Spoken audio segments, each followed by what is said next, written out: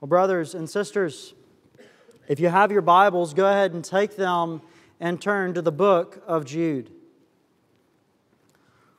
The book of Jude, and while you turn there, I'll say a few words. On September 11th, 2001, terrorism struck the Twin Towers in this nation. It struck me this week that many people, all the people who are graduating high school at this point, were not alive when that happened. But you perhaps know exactly where you were on September 11th, 2001. You probably remember where you saw the screen and where you saw the terror. Since that day, our government, along with many other governments, have implemented all kinds of means to protect from terror. You experience them every time you go to an airport. And they've spent trillions and trillions of dollars not only in those areas, but they've also spent trillions of dollars in order to find and destroy terrorists. Terrorists are dangerous because they're not afraid to lose their lives. They have no fear of judgment. And they're dangerous also because they are unknown. They can come out of anywhere, which if you ask anyone who serves overseas, that is the part that is most terrifying. Jude comes today to tell us that there are not only terrorists in the world, but that there are terrorists in the church. There are men who care nothing about the cost that it will cost them to come and wreak havoc upon the bride of Jesus. They will gladly go to an eternal fire in order to see more go with them. They don't care the cost. And they are dangerous because they are unknown. Verse 4, they have crept in among us, and we do not know them. And so Jude comes to you and I today to tell us that there are identifying marks by which you can tell a terrorist in the church. Well, let me pray, and then I'll read verses 5 through 11, and we'll jump in. But let's pray together. Our gracious God and Heavenly Father, this is your word. We remember what John Owen said, that apart from the Holy Spirit, we might as well burn our Bibles. And so we pray, Holy Spirit, come and illumine our eyes. Come and soften our hearts. The carnal man cannot receive the truth, but the spiritual man can. And so we pray, come and help us to see. O Spirit of God, give us spiritual eyes. And we pray that our hearts would receive the truth and our hands would work it out for the glory of Christ. We pray in His name. Amen. Well, brothers and sisters, today I have a proposition and 2 points. Proposition, be on guard. Be on guard by knowing what false teachers look like. And be on guard by knowing why false teachers ought to be avoided. Be on guard by knowing what false teachers look like. And be on guard by knowing why false teachers ought to be avoided. Look at the Scriptures with me, and I'll read verses 5 through 11. Jude writes, "Now I want to remind you, although you once fully knew it, that Jesus, who saved a people out of the land of Egypt, afterward destroyed those who did not believe. And the angels who did not stay within their own position of authority, but left their proper dwelling, He has kept in eternal chains under gloomy darkness until the judgment of the great day. Just as Sodom and Gomorrah and the surrounding cities, which likewise indulged in sexual immorality and pursued unnatural desire, serve as an example by undergoing a punishment of eternal fire." In our passage today.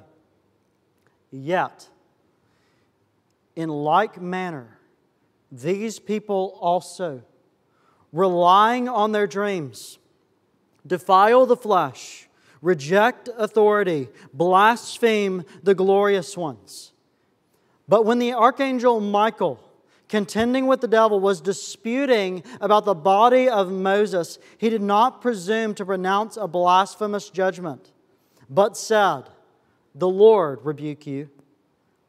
But these people blaspheme all that they do not understand, and they are destroyed by all that they, like unreasoning animals, understand instinctively. Woe to them! For they walked in the way of Cain, and abandoned themselves for the sake of gain of Balaam's error, and perished in Korah's rebellion. Amen. This ends the reading of God's holy, inspired, and inerrant Word. May He write its truths on each of our hearts. So, brothers, be on guard. Be on guard by knowing what false teachers look like, and be on guard by knowing why false teachers should be avoided. Be on guard by knowing what false teachers look like. Look at verse 8 with me as we open this text. Jude writes, "Yet in like manner these people also, relying on their dreams and reject authority and blaspheme the glorious ones." Last week we saw that Jude brought out 3 Old Testament references. The 3 Old Testament references are well known to you and I. He brought out the people of Israel in the wilderness in verse 5. He brought out the angels that fell in verse 6. And he brought out Sodom and Gomorrah in verse 7. In all of these references, he showed that by rejecting the dominion of Christ, these people incurred just recompense by Christ. The false believers did not receive the promised land. The angels who were not true were cast out of heaven. And then Sodom and Gomorrah, who had dwelt in the place that was like the Garden of Eden in Genesis 13:10, were destroyed by fire. In verse 8, it becomes evident what the connection Jude makes with these false teachers is. Notice his first few words in verse 8. He says, "Yet in like manner these people also." He's coming back to these people. Who is these people referring to? It's referring to those of verse 4. Where he said, "For certain people have crept in unnoticed." He's referring to those men who have crept into the church and have come to wreak havoc upon the bride of Jesus. And Jude is coming and he's saying, he gave 3 Old Testament references, verses 5 through 7, and he tells you about Michael. Then he's going to give you 3 more Old Testament references in verse 11, and then he's going to tell you about Enoch. He does 3 illustrations and a story, 3 illustrations and a story, all compounding to tell you what happens to false teachers and what happens to believers who fail to live under the dominion of Christ and abandon Him.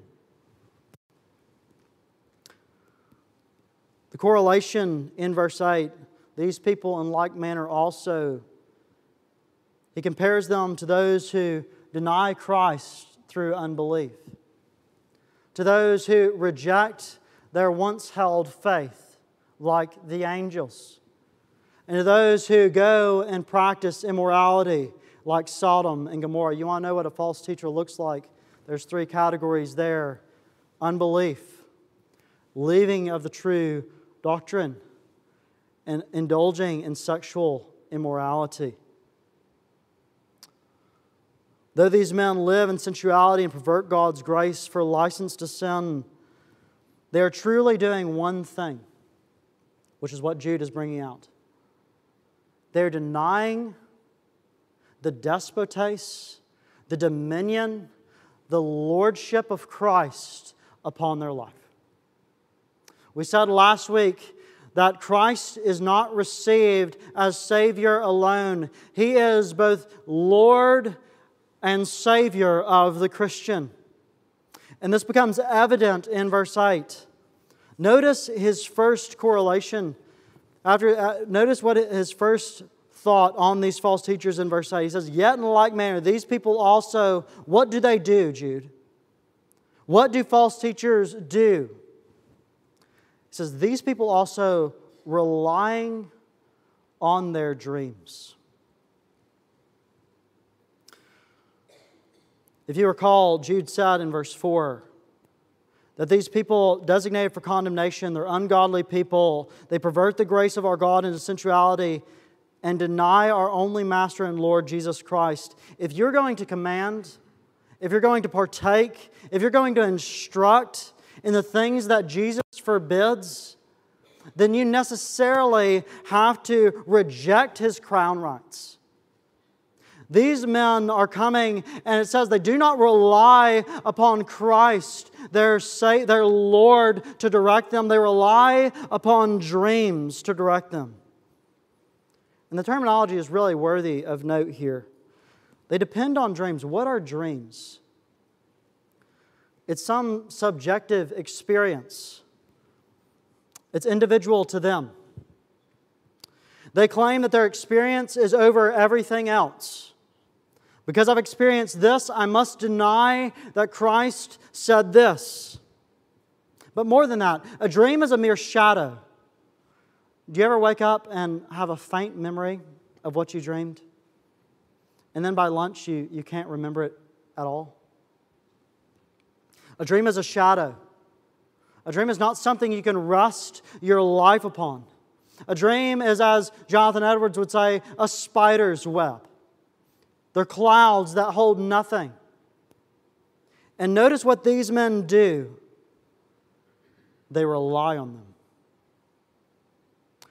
Now, I'm sure if you were to ask a false teacher, so you're relying on dreams, is that right? They would say no. But notice the inspired Word of God's declaration of what false teachers rest upon. It's a shadow.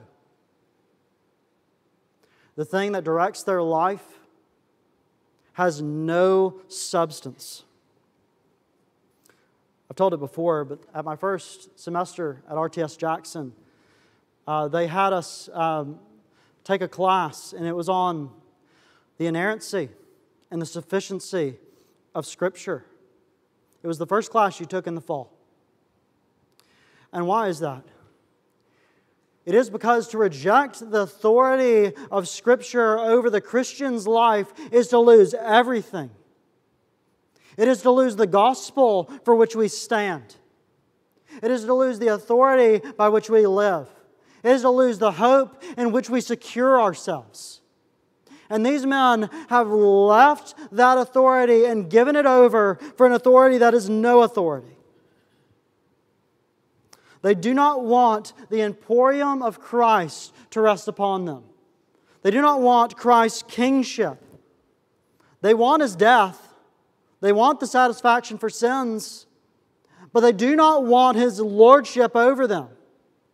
And I want you to know that Jude tells terrifying things to the one who would love to have Jesus as Savior, but would hate to have Him as their Lord. And I wonder,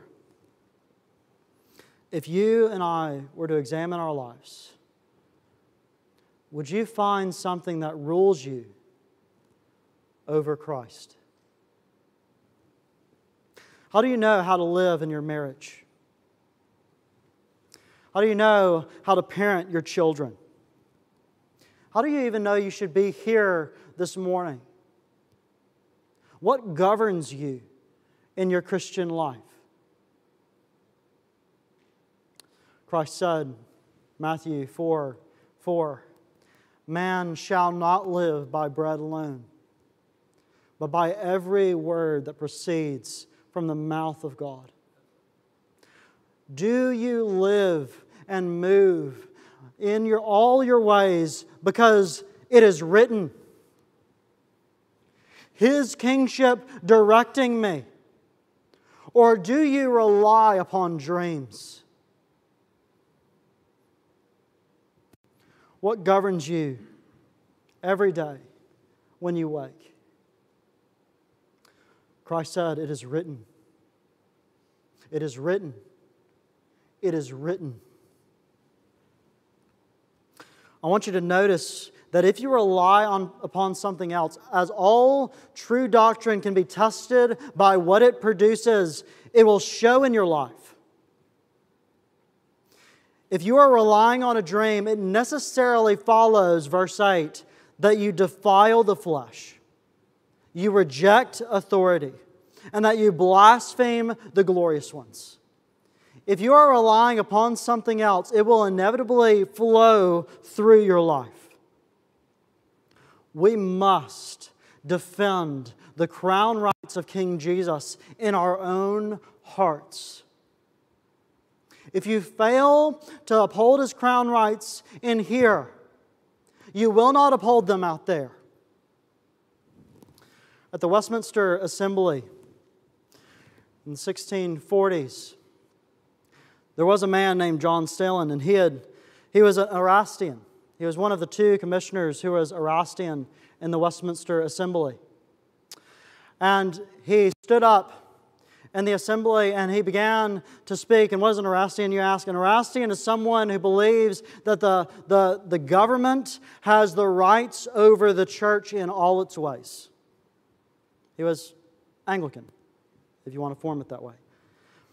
And as he was speaking, and he made a magnificent overture to the assembly of Erastianism and their ecclesiology, there was a man, George Gillespie, who was sitting and writing. And he was writing prolifically over and over and over again. And he was a Scotsman. He was a young Scotsman minister. And he had one of his friends come over to him. I believe it was Samuel Rutherford.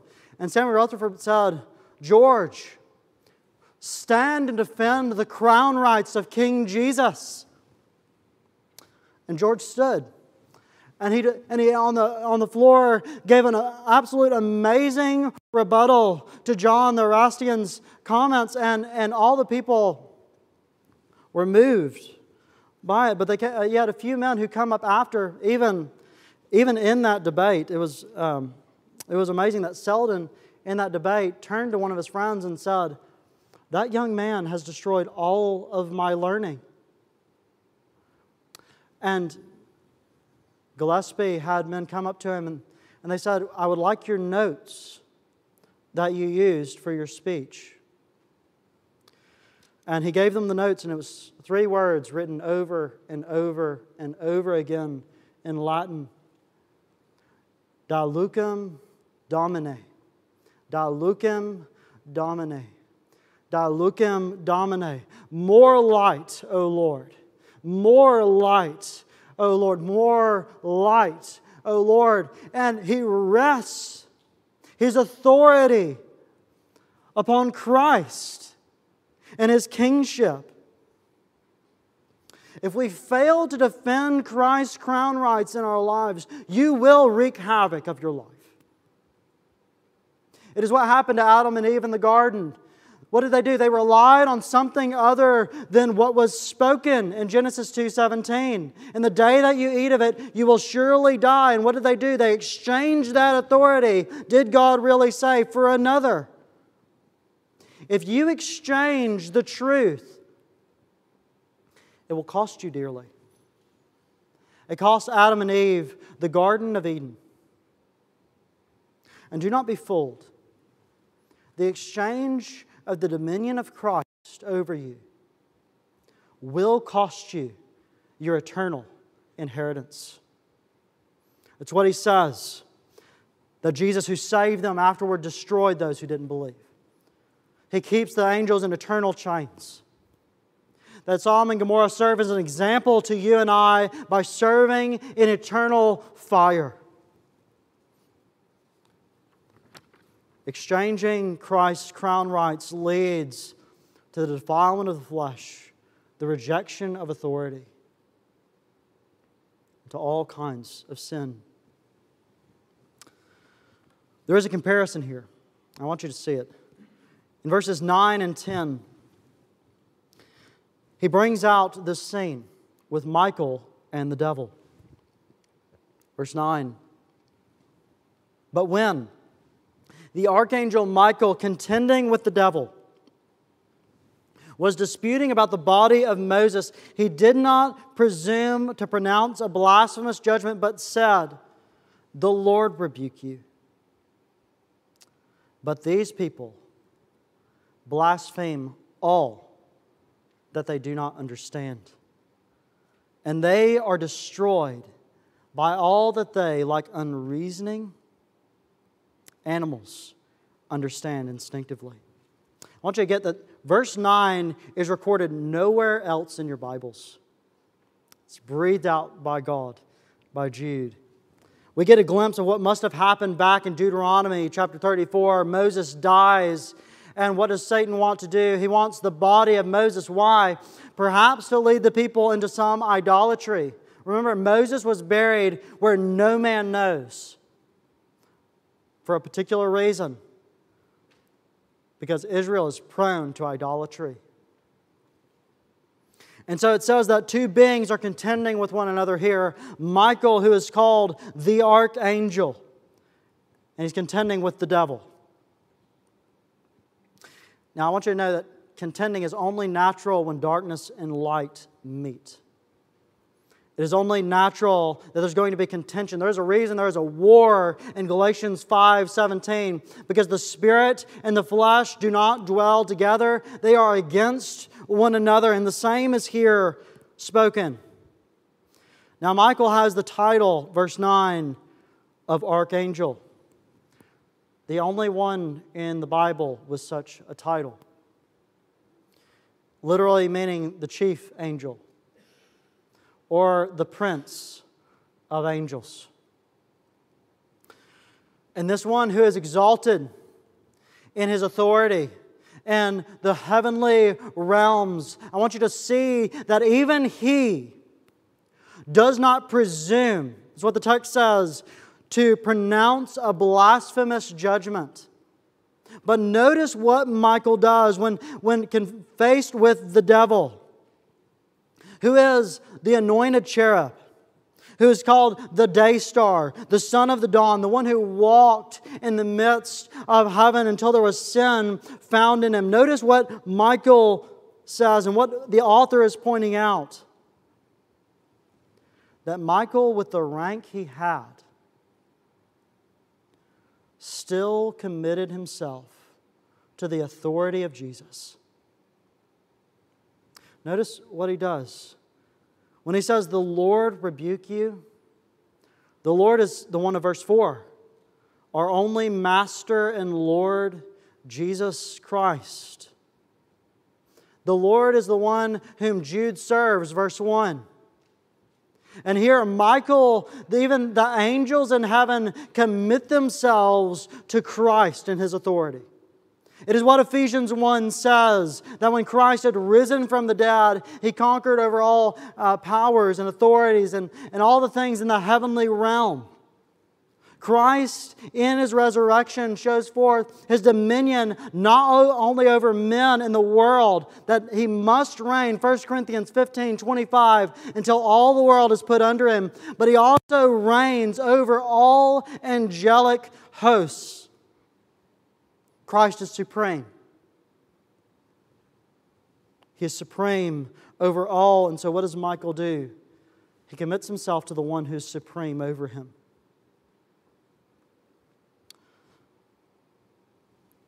See the contrast of verse 10. But, verse 10, these people, these false teachers, these men who have crept into the church, these people blaspheme all that they do not understand. False teachers blaspheme not only authorities, they blaspheme not only the organizational structure that Christ has appointed in His church, 3 John verse 9, Diotrephes.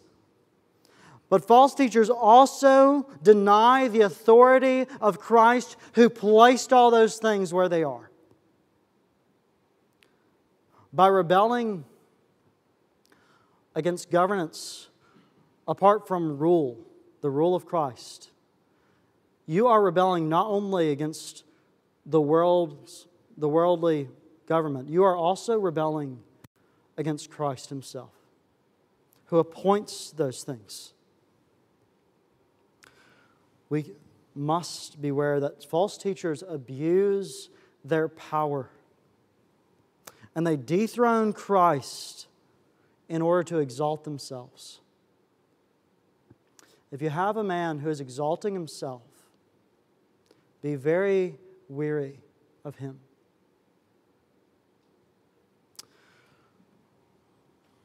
It is a great encouragement that Christ rules over all things.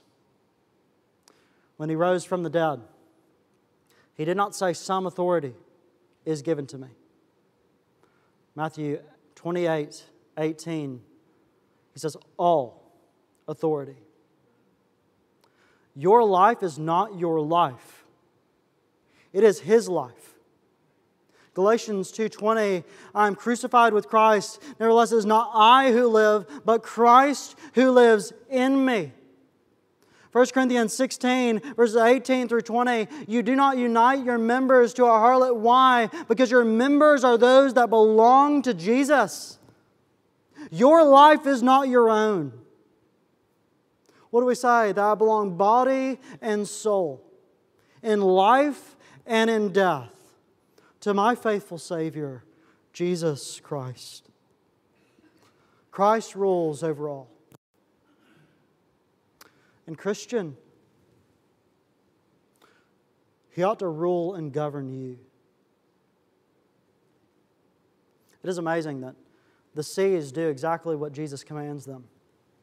They go this far and no further.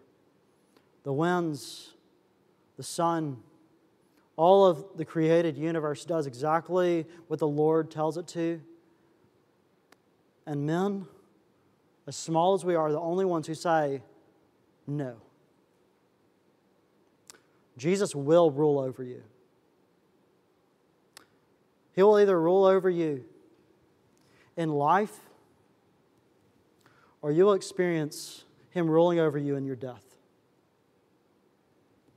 As it says in Revelation, that their aroma goes into the presence of the Lamb.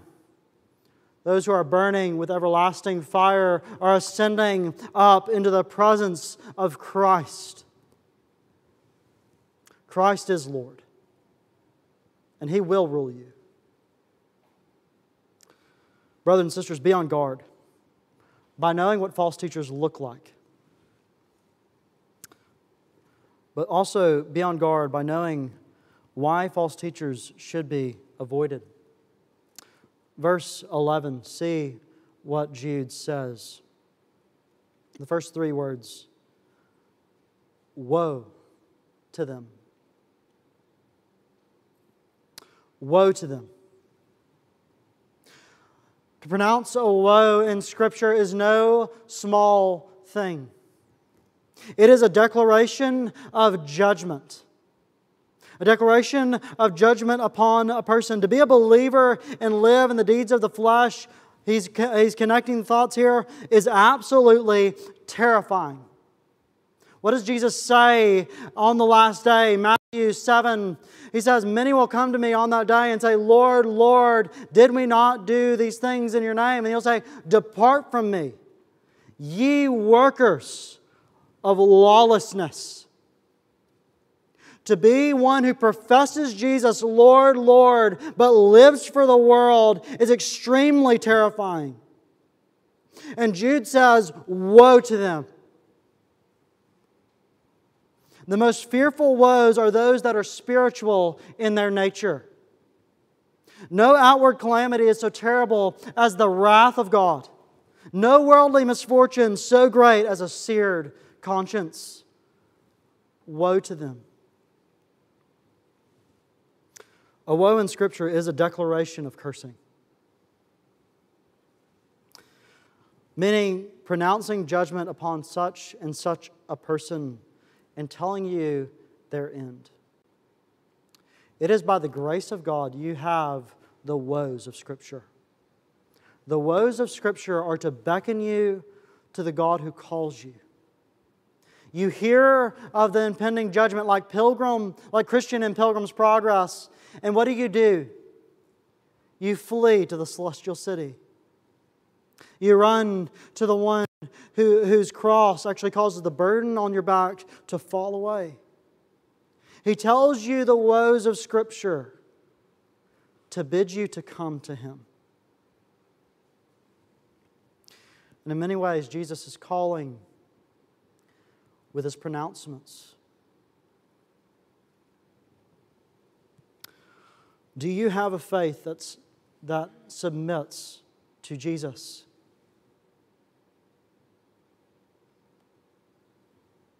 If you do not, hear this woe. If you are happy to have Jesus as your Savior, but do not want Him as your Lord to rule you, hear Jude say, woe to you. We must submit our lives under the lordship and the dominion of the crown rights of Jesus. He will not be fooled by you or me. We may deceive others, but you cannot deceive Him. There's 3 Old Testament references here, and you know them all very well in verse 11. He says, woe to them, for they walked in the way of Cain, and abandoned themselves for the sake of gain to Balaam's error, and perished in Korah's rebellion. He gives you 3 well-known places: Cain, Balaam, and Korah's rebellion. It is amazing how knowledgeable these 3 men are in Scripture. All 3 of these men heard the audible voice of God.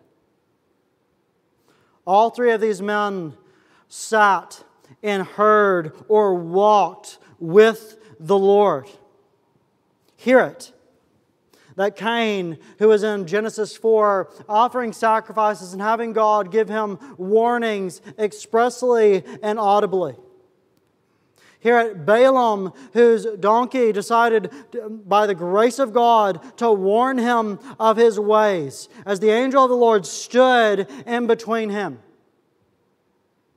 Or Korah's rebellion, Korah, who had seen God descend on Mount Sinai, an audible voice with the terror of that day. All of these men had amazing knowledge of the Lord Jehovah. But all of them rejected Him. You perhaps know many people who loved Jesus and you thought knew Him very well, and today reject Him.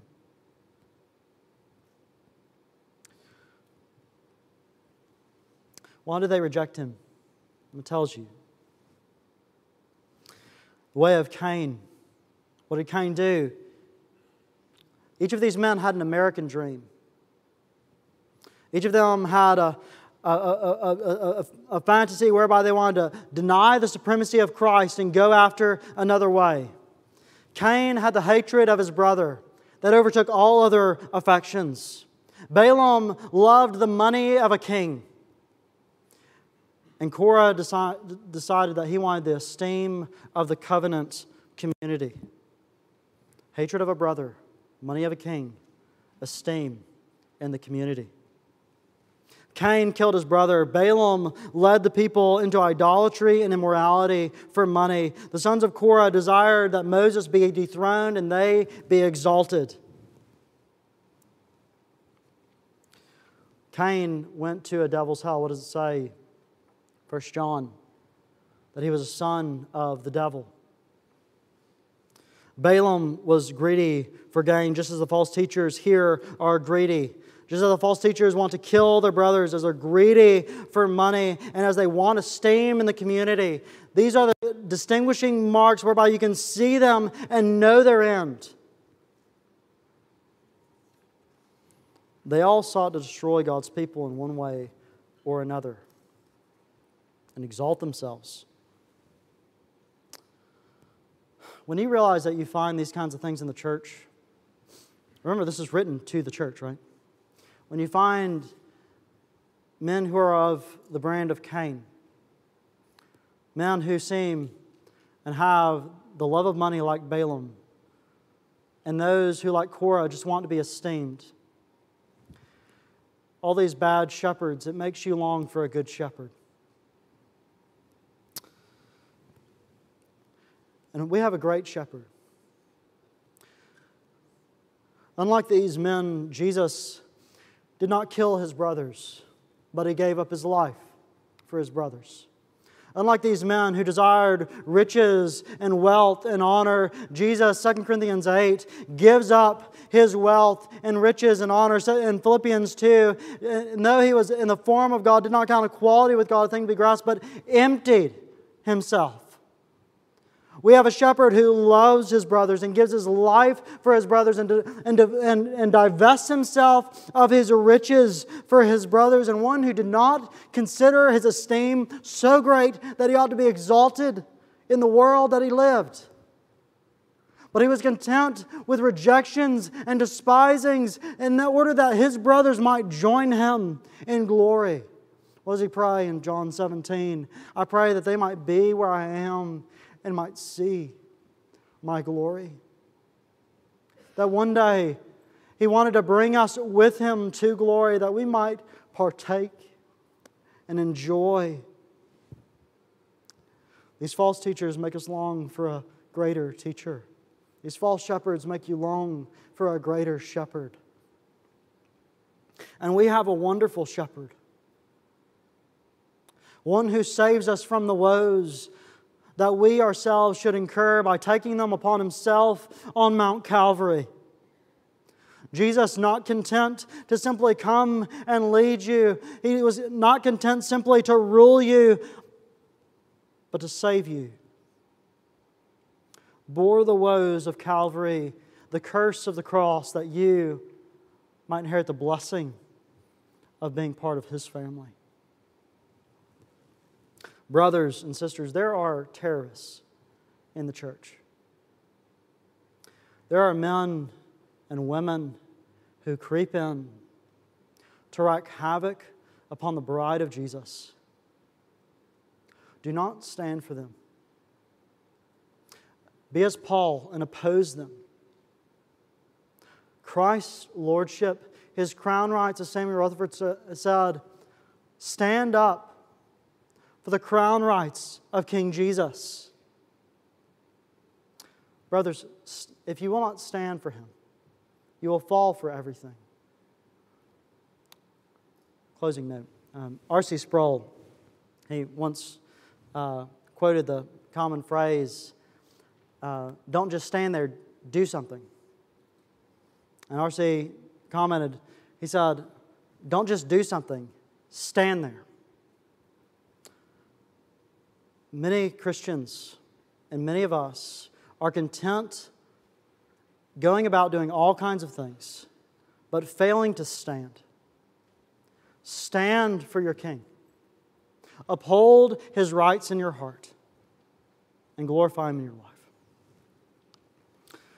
If you are under the woes of these false teachers, hear Christ beckon you and run to the Savior who is so gracious that He would warn you, and He will save you, and He will rule you. Let's pray together.